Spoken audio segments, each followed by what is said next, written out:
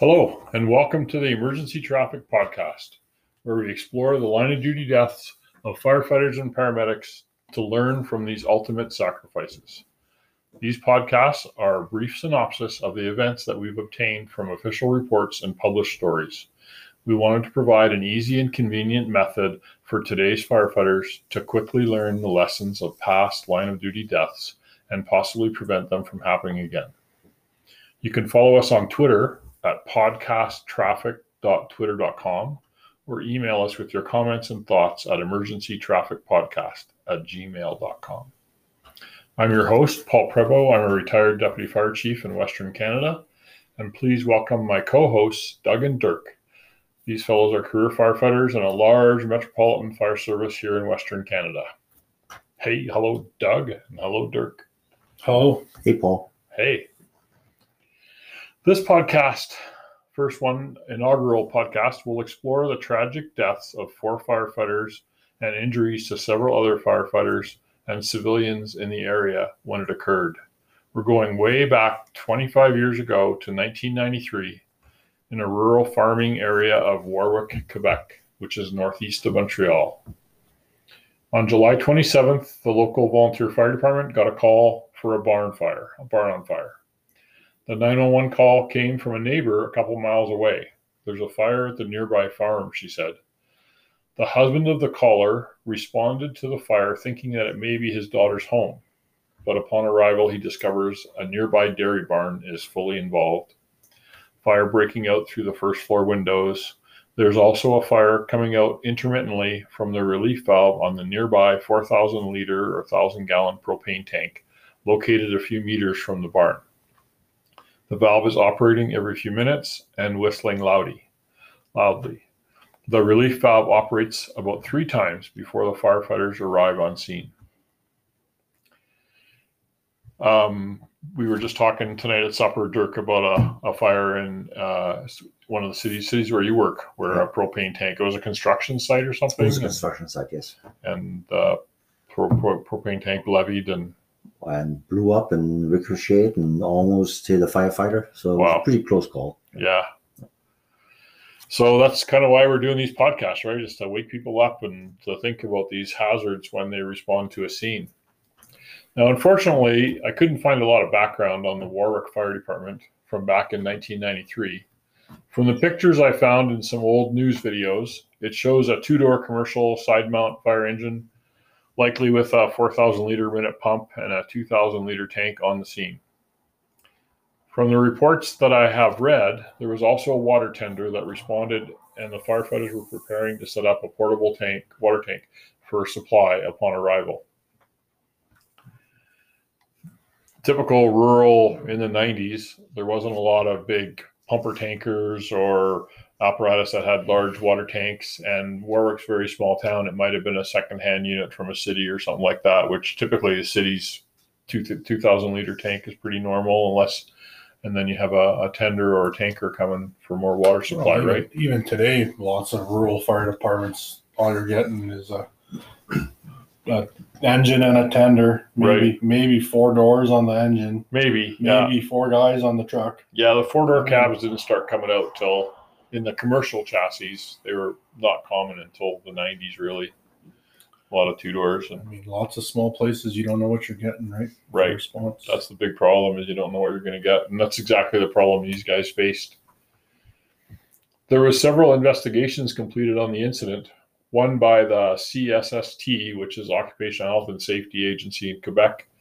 And there was also a coroner's report and a criminal investigation and a trial on suspicion of manslaughter and arson. But more about that later. The only information I was able to source through was a case summary of the incident and some YouTube news report videos. The fire call came in about 9 o'clock in the morning. The temperature was 21 degrees Celsius with a northeast wind. I got that from Weather Government of Canada. The first arrival on scene was the previously mentioned side mount engine. For the apparatus buffs in the crowd, it's about a 1970s vintage 2-door commercial. Looks like an international chassis with a T-bow body. with the old rack on one side for hanging the turnouts and helmets on the side for the firefighters responding in their personal vehicles to dawn on scene. And from being the 70s, of course, the engine was yellow. The right color for engines, right? Absolutely very not. Controversial. Very. My dad actually in the 70s bought a white engine. So, and then subsequently, I've seen pictures. They painted the bottom half of the cab red to make it two-tone, which is personally my favorite. I They kind of like usually the two-tone. switch the colors with the new chief. New chief comes in, new colors come in. That happens, yeah. Yeah, that happens. I know a town in central Alberta, they put a wrap. They wanted the black on top because a lot of places are doing the Chicago style red on the bottom and the black on top. And the town has black in the name. So he said, we got to have some black fire trucks. So they did a black wrap on the top section of the trucks rather than painting them. Looks pretty mean, I think. Must be nice to have a budget for that. Well, it's expensive painting fire trucks. It's like wrapping nowadays is cheap.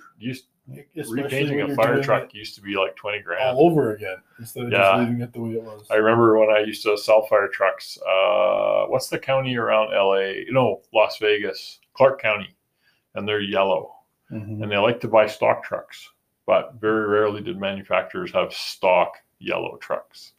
So that's pretty difficult. And repainting them usually isn't an option.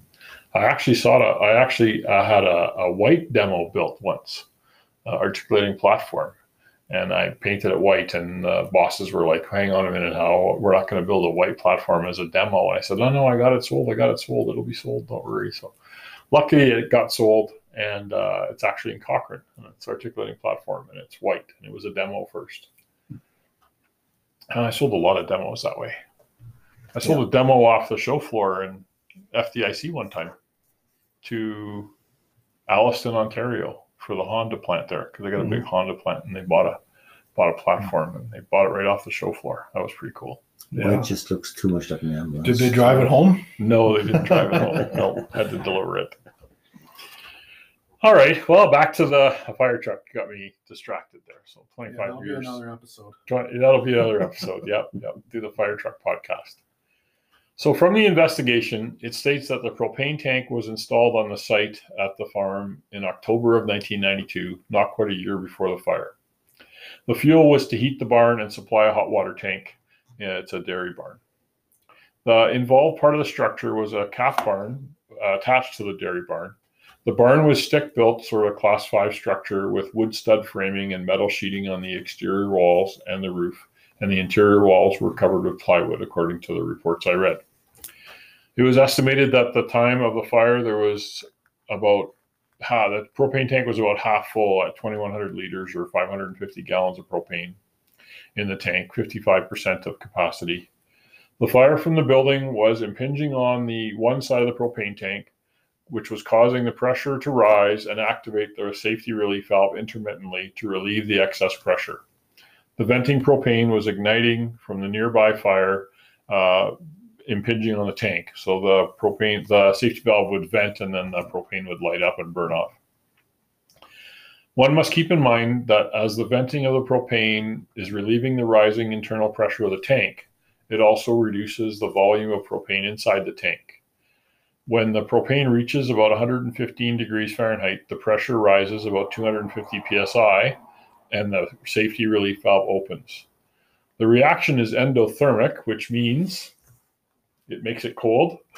So it actually cools the liquid propane temperature, which then can affect the metal of the tank where the propane is in contact, but not the metal in areas above the level of the liquid propane where the fire may be impinging, thereby possibly weakening the metal. The fire response upon leaving the fire station. Okay, so about the fire response. So when they left the fire station, firefighters reported seeing a large column of black smoke, and the response took about 12 minutes. On the arrival in the yard, the relief valve on the propane tank was venting with flames about 10 meters or 30 feet high above the tank. Also, flames were blowing out of the destroyed windows of the barn, impinging on the side of the tank. The first firefighters positioned the apparatus or the engine for drafting operation with a portable tank and a tender shuttle, and they also deployed 2 hand lines. From the pictures, it looks like it must have been the typical Cisco load, we used to call it, probably off the rear hose bed, which was typical for a rural hitch, be some 65 or 2.5-inch line with a leader line Y or a 2.5 by 2.5 Y. Hand lines with nozzles. The nozzles look like the old Imperial PDQ nozzles, which were sort of 70s era. So they were still in service in the 90s on this department. While the firefighters are setting up and donning the gear, etc., some of the firefighters started flowing water streams off of the tank supply. Another firefighter is backing up the water tender to dump into the portable tank. Pretty typical rural barn fire operation. Pull a Cisco and start knocking the fire down. One of the fire streams was directed at the propane tank to cool it from the impinging flames and heat. The other is likely attacking the fire in the barn. During this setup time, the safety relief valve on the tank is operating intermittently for 30 to 40 seconds every 30 to 40 seconds. It does this 3 more times, according to the witness statements, while the water's flowing now for about a minute on the tank. There actually was a brief discussion amongst the fire officers on the scene about the engine placement, and perhaps it might need to relocate the engine to a more protected location. But the tender is ready to fill the porta tank already on the ground, so they're kind of committed to where they stopped. Doug, were you at that fire where I'd started flowing water from a porta tank and the chief got on scene and decided to move the porta tank? I was at that fire, yes. Yeah, and it was about 45 minutes before they got everything going. And they moved. The chief absolutely demanded that we move the portable tank onto the highway so the tankers could dump easily, even though we were in a large yard where large trucks come and there was lots of room everywhere. And the barn burned down. Even though the way we were doing it was perfectly fine. Yeah, that's what I thought. I was so frustrated sitting in that pump panel with no water for about 40 minutes while my friend's farm was burning down. But he's not there anymore, that chief. Big surprise there. Weird. After too long. Yeah. Anyway, but enough on that. Moving on. Then suddenly an explosion or blevy, boiling liquid, expanding vapor explosion of the propane tank. The tank split into 2 pieces, one of which appears to have landed on the rear of the fire engine and the nearby house. The fire engine body was significantly damaged according to the pictures. The other piece traveled through the air and struck a passing pickup truck on the roadway, seriously injuring the occupant. Can you imagine that? You're driving down the road, you're looking at this fire. What are the odds of that? And all of a sudden, boom, this propane tank flies into you and landed right on the cab. A beautiful old 70s Chevy pickup. Anyway, the firefighter directing the hose stream on the tank was propelled by the blast into the side of a building and then 150 feet or 45 meters across the yard, and he was fatally injured upon impact. 3 other firefighters that were donning their gear near the fire engine were also fatally injured, and a few others sustained significant injuries in the area. And several other bystanders, including the first person on scene, the fellow whose wife called it in, was also injured. It was obviously now a major incident for the community and a significant loss of 4 volunteer firefighters in this small rural community back in 1993. Subsequent investigations of the incident revealed numerous questions. As to the response and direction of the fire crews, it appeared that they applied relatively standard firefighting tactics for a small rural structure fire, possibly not a fully involved fire in a large structure, which this barn was. And that's typical. I've read lots of these NIOSH reports where they apply residential fire tactics at a non-residential fire. Like you said, you were talking about that one where you had the Blevy Dirk. Yeah. And they stretch the pre-connects, which everybody does, right? You grab the pre-connect, let's go. You run out of but it's an apartment complex, so you can't get there. So you extend, and then the pump runs in high idle, and you got no pressure, no reach, water. So our problem was we couldn't recool that tank at all. Not enough. We couldn't get close enough. The radiant heat from the construction site was enormous. Melting siding off a building while firefighters actually applying water to it. I've never seen anything like that before. That fire you were talking about reminded me of, there was a big Earlton condo complex in Calgary that caught fire on a windy, hot May 1996 or something, and condo thing, a whole block of condos under construction. Some were already occupied and some were under construction. It caught fire, and I think Calgary had, 5 or 7 ladders working on that fire. They had every rescue in the city there hauling air bottles and their big Bronto. And they actually, a transformer exploded beside one of the aerials and took out all the glass in the truck. And some of the other aerials, the compartment doors were bowed out from the heat, you know. So are we going? The lights are flickering here. Anyway, yeah, those a lot of fuel, right? Those buildings under construction, a tremendous amount of fuel. Yeah. This wasn't a building under construction, although a barn is almost, because typically the inside's exposed and stuff like that. So yeah, so anyway, these tactics they used, how we see that in many line of duty death reports, employing residential tactics in a commercial or industrial setting. We tend to do what we're used to. We always pull a pre-connect. But remember, for a small rural fighting force, a large barn fire would be a relatively uncommon event. It's not like they'd get these every year. One could question the use of the 38 millimeter hand lines for a fully involved barn fire, but we're creatures of habit, and water conservation is a significant factor in hand line consideration. I remember when I began firefighting back in the 80s, we were berated if we opened the nozzle flow beyond the 30 GPM in the country. 70s. They're bugging me about my age now. 1880s. Riding on the tailboard, yeah. But yeah, we weren't allowed, don't open that nozzle. Contrary to the more modern belief that a larger amount of water over a shorter period of time, properly positioned, is much superior to a small amount over a longer period of time to knock down the fire. Learned a lot of that with all those UL, FSRI studies they've done with water mapping inside the room and stuff like that. Now they're talking, hit it hard from, through the window if you can, if it's fully exposed. We don't like that though. Yeah. Well, I didn't say hit it hard from the yard. I just said hit it hard from the position. What's that? Slicers, right? Hit it hard from the hallway. Hit it hard from the position of safety, and then knock it down. Of course, you got your smooth bore. Dirk and Doug are big nozzle forward guys. So, what's the fellow's name? Aaron Fields. Aaron Fields, yeah. And they came and did some training for me in my previous fire department, which was great. How to move and attack at the same time. So yeah, it might be better sometimes to, and maybe in this case, it might have been better to hit the barn fire and not worry about the propane tank. There were two options apparently for apparatus placement in this yard. There was an opportunity to place the apparatus in a safer location, but afterthought is often 20/20. Some opinions were given that officers should have directed the streams at the direct fire attack from defensive positions to reduce the main body of fire, possibly stopping the flame impingement on the tank, rather than trying to cool the tank. The elephant in the room here is the propane tank. The firefighters on scene may not have expected a large propane tank.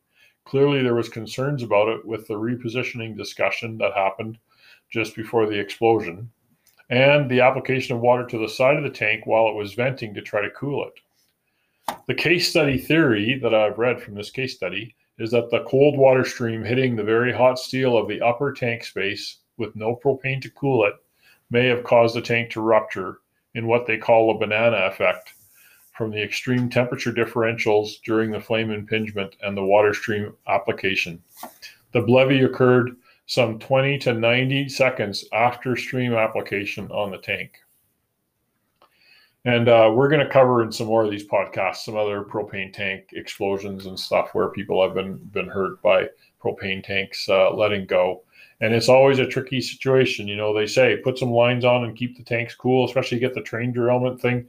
We had that Gainford train derailment up on Highway 16 west of Edmonton, and they were cooling the tanks because the other ones were flaring, and they hauled a whole bunch of water. They actually did the vent and burn there, where they actually used explosives to dynamite and make holes in the tank and burn the product off. Cool. Yeah, you ever watch that video? YouTube, you just Gainford? Blow up whole houses, and then we don't have to put water on. There you go. Make it much easier, right? Yeah.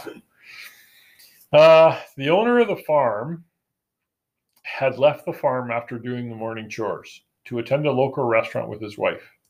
The owner was subsequently charged with arson for the purposes of insurance fraud and manslaughter for the line of duty deaths of the 4 firefighters.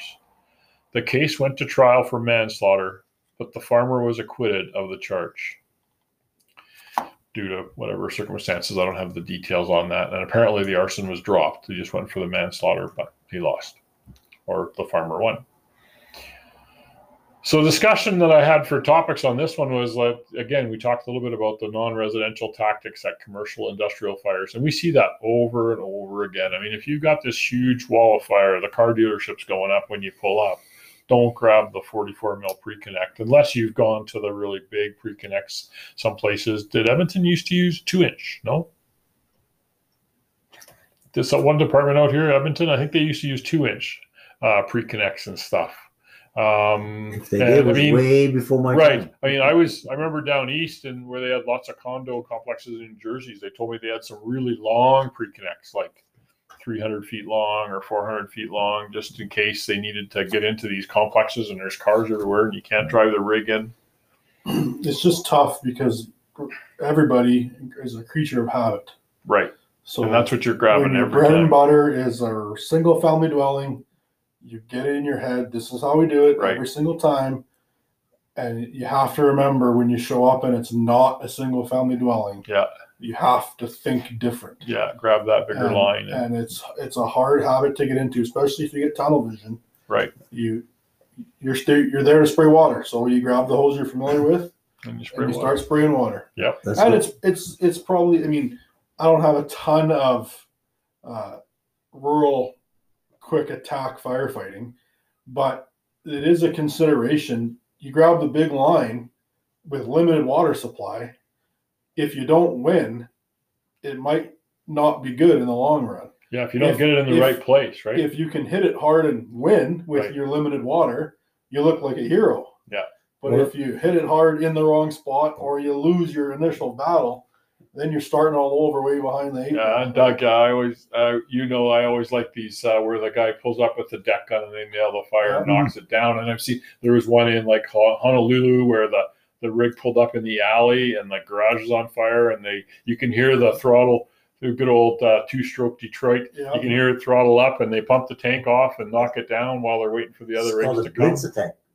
The blitz attack, yeah. And there was one in Chicago or somewhere too, an apartment building, and there was a fire, and I think the building was kind of open. It must have blown off, and anyway, they attacked it and it worked really well. But I had the guys actually practice in my previous department. We made a 4x4 square, wooden square, and we hung it from the tower ladder, and then I'd have them pull up with the pump. And I say, all I want you to do is dump the tank in that square. We hang it up 50 feet in the air or 30 feet in the air, like a 3-story walk-up apartment building. And I dump it through the hole and then go fill up. The next truck would do the same. The next truck would do the same. It's like, it takes skill. You don't just do that on your first try, right? Aiming the nozzle, opening it. Yeah. Adjusting the flow. It's hard to do that too with lots of trucks now have electronic remote control deck guns. Yeah, they're hard to move. And it takes forever to get it deploy it, and it does its whole startup sequence. And then points usually in the wrong direction. Yeah, and so you have to step way back so you can see it because the truck's so tall. Right, and then you have to go back to the pump panel, open it up. Right. And if you haven't pre-pressure your waterway, then you'll drop a lot of water on the ground. In the wrong place. So that's what the blitz attack is. It's basically a smooth bore, usually a smaller diameter smooth bore on the deck gun, because you don't want to dump 5,000 liters. Well, you can't. Your tank to pump lines are going to be the rating, NFPA UL rating for tank to pump line is 2,000 liters a minute or 500 gallons a minute. So if you've got your wide tip or your deck gun isn't automatic and it's set to the max, then you don't have enough water to get a good reach. A lot of guys don't know that. How come I can't get a reach out of the deck gun? If you're running off tank supply, it's maxed out at 500 gallons a minute or 2,000 That's why a lot of the publics go to those so-called ground monitors. Right. Quick attacks. Like a blitz right? monitor. With a 2.5 line, and then you just hit them with that. They still flow 2,000 liters a minute. Right. So, and it's easy to position if you got the manpower to pull it off. And it pleases kind of like the guys that still believe in let's make this water last longer. Right. Instead of making a big dent. That gives you a good minute of constant water flow. More precise to aim it. More precise. You can adjust it. You can move it. And one firefighter can deploy this thing. Right. And the nice thing is once you have a water supply secured, you can leave this thing alone. Right. put a pipe in the ground, whatever, but you can just leave them unattended for exposure protection. Right. So those things are fantastic, and would have been very good if they would have had something like that. Little right? Set it up, monitor. and then they didn't have those in the 90s. No. They had hose holders. And actually, one of the Western Canadian cities, big cities in Western Canada, had hose holders on the trucks until, about 2000. It would hold a 65 millimeter hose. You kind of pushed it in there and charged it, and it would have little feet, and then you had your nozzle on the end of the hose, and you just leave it. Instead, they didn't buy portable monitors. They just had those hose holders, which I hadn't seen until I got there, and they were still using them. But something like that way it worked. Yeah, well, old is new again, I guess. Yeah, like right. Smooth bore same as the today's Blitzfire. Elkhart has one. I can't remember what they call it. And Akron is the Mercury. Mercury Quick Attack. Yeah, and they work good. And TFT has that's a Blitzfire. No brands. We shouldn't talk about brands, but yeah. Anyway, not until they start paying us to talk about. But yeah. And then the other thing, of course, was the hazmat or awareness training. So, as you know, if you're going to be fully accredited as a 1001 level 1 firefighter, you're supposed to have taken what used to be 472, now 1072 awareness and operations training to be a firefighter. A lot of places don't do that. They do the 1001, but they don't do the 472, 1072, and they kind of question, well, why? But the thing is that any firefighter today is going to come up on a hazmat, whether it's a car fire or a propane tank or an electric vehicle battery or you name it, right? Ammonia at the skating rink, like the Fernie incident where they had ammonia leak, right? I mean, this happened on a farm. Any farm. Yeah, any farm you're going to have propane, gasoline, diesel. Facility. Yeah.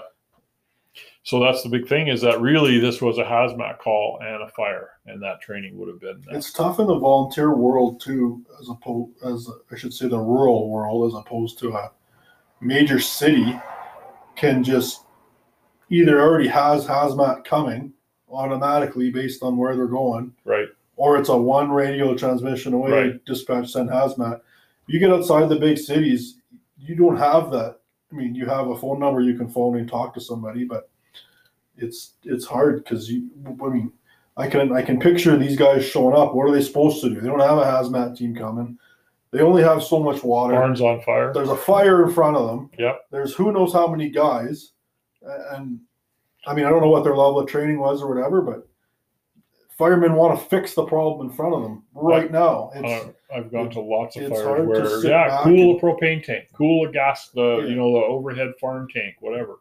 Right. Time of day makes a big difference too. If you approach it, you can see what's going on. Mm-hmm. It was in the morning. It was daytime. But if they come around a big bomb building and all they see is smoke, and they come around, they're basically standing right in front of that propane tank. Like we're very good in backing out of those situations because we can fix it, as Doug said. Right? And they might have a little more personal investment, a little bit, where they might be farmers themselves and say, "We have to save this barn because that's what this guy's livelihood is." Exactly, that's what they're doing, right? They're volunteering to help their people. I was just looking on the list for that other one that's a propane explosion, Albert City, Iowa, same kind of thing. Rural farm propane tank. They show up. 7 firefighters were injured and 2 were killed. Right, we'll do that in a later episode, but it's just easy for it to happen. Okay, good. Well, I hope everybody got something out of this this podcast. You guys have anything else to add? No. Our inaugural podcast. We'll see if we can so much about hazmat because I don't like it. Come on. Everybody should. The Hazmat Guys, one of my favorite podcasts. I'm a ropes guy, so you're a ropes guy. TR, you're a big tech rescue guy. All right. Well, signing off. Thanks everybody for listening, and remember you can check us out on Twitter or send us an email to what's the address? emergencytrafficpodcast@gmail.com. Right. Or emergency traffic on Twitter.